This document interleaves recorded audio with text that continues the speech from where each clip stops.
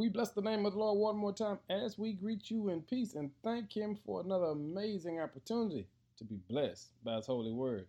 Hey, family, remember, this is a partnership. Help me spread the good news by sharing this message with at least 5 people. Our word for the day is be strong. Paul says in Ephesians 6 and 10, be strong in the Lord and in His mighty power. Because the truth is, God wants you to be a strong believer who is not easily swayed by the winds of life or the circumstances that may appear in your life. God wants you to walk in the strength of His might, to know that whatever comes your way, there's truth in the word. In other words, no weapon formed against me shall prosper. But that's only when I know how to be strong in the Lord. See, Paul is saying to you and I, God is like a personal trainer.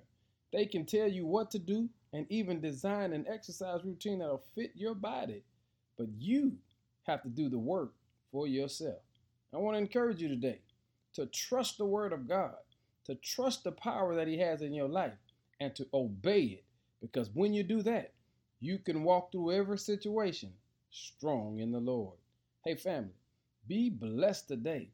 And let the world see what it looks like to be strong in God. I trust God. I have faith in God. And by my actions, I will honor God. You want to know why? Because Paul reminded me, be strong in the Lord and in His mighty power. Be blessed today and give God some glory. In Jesus' name, amen.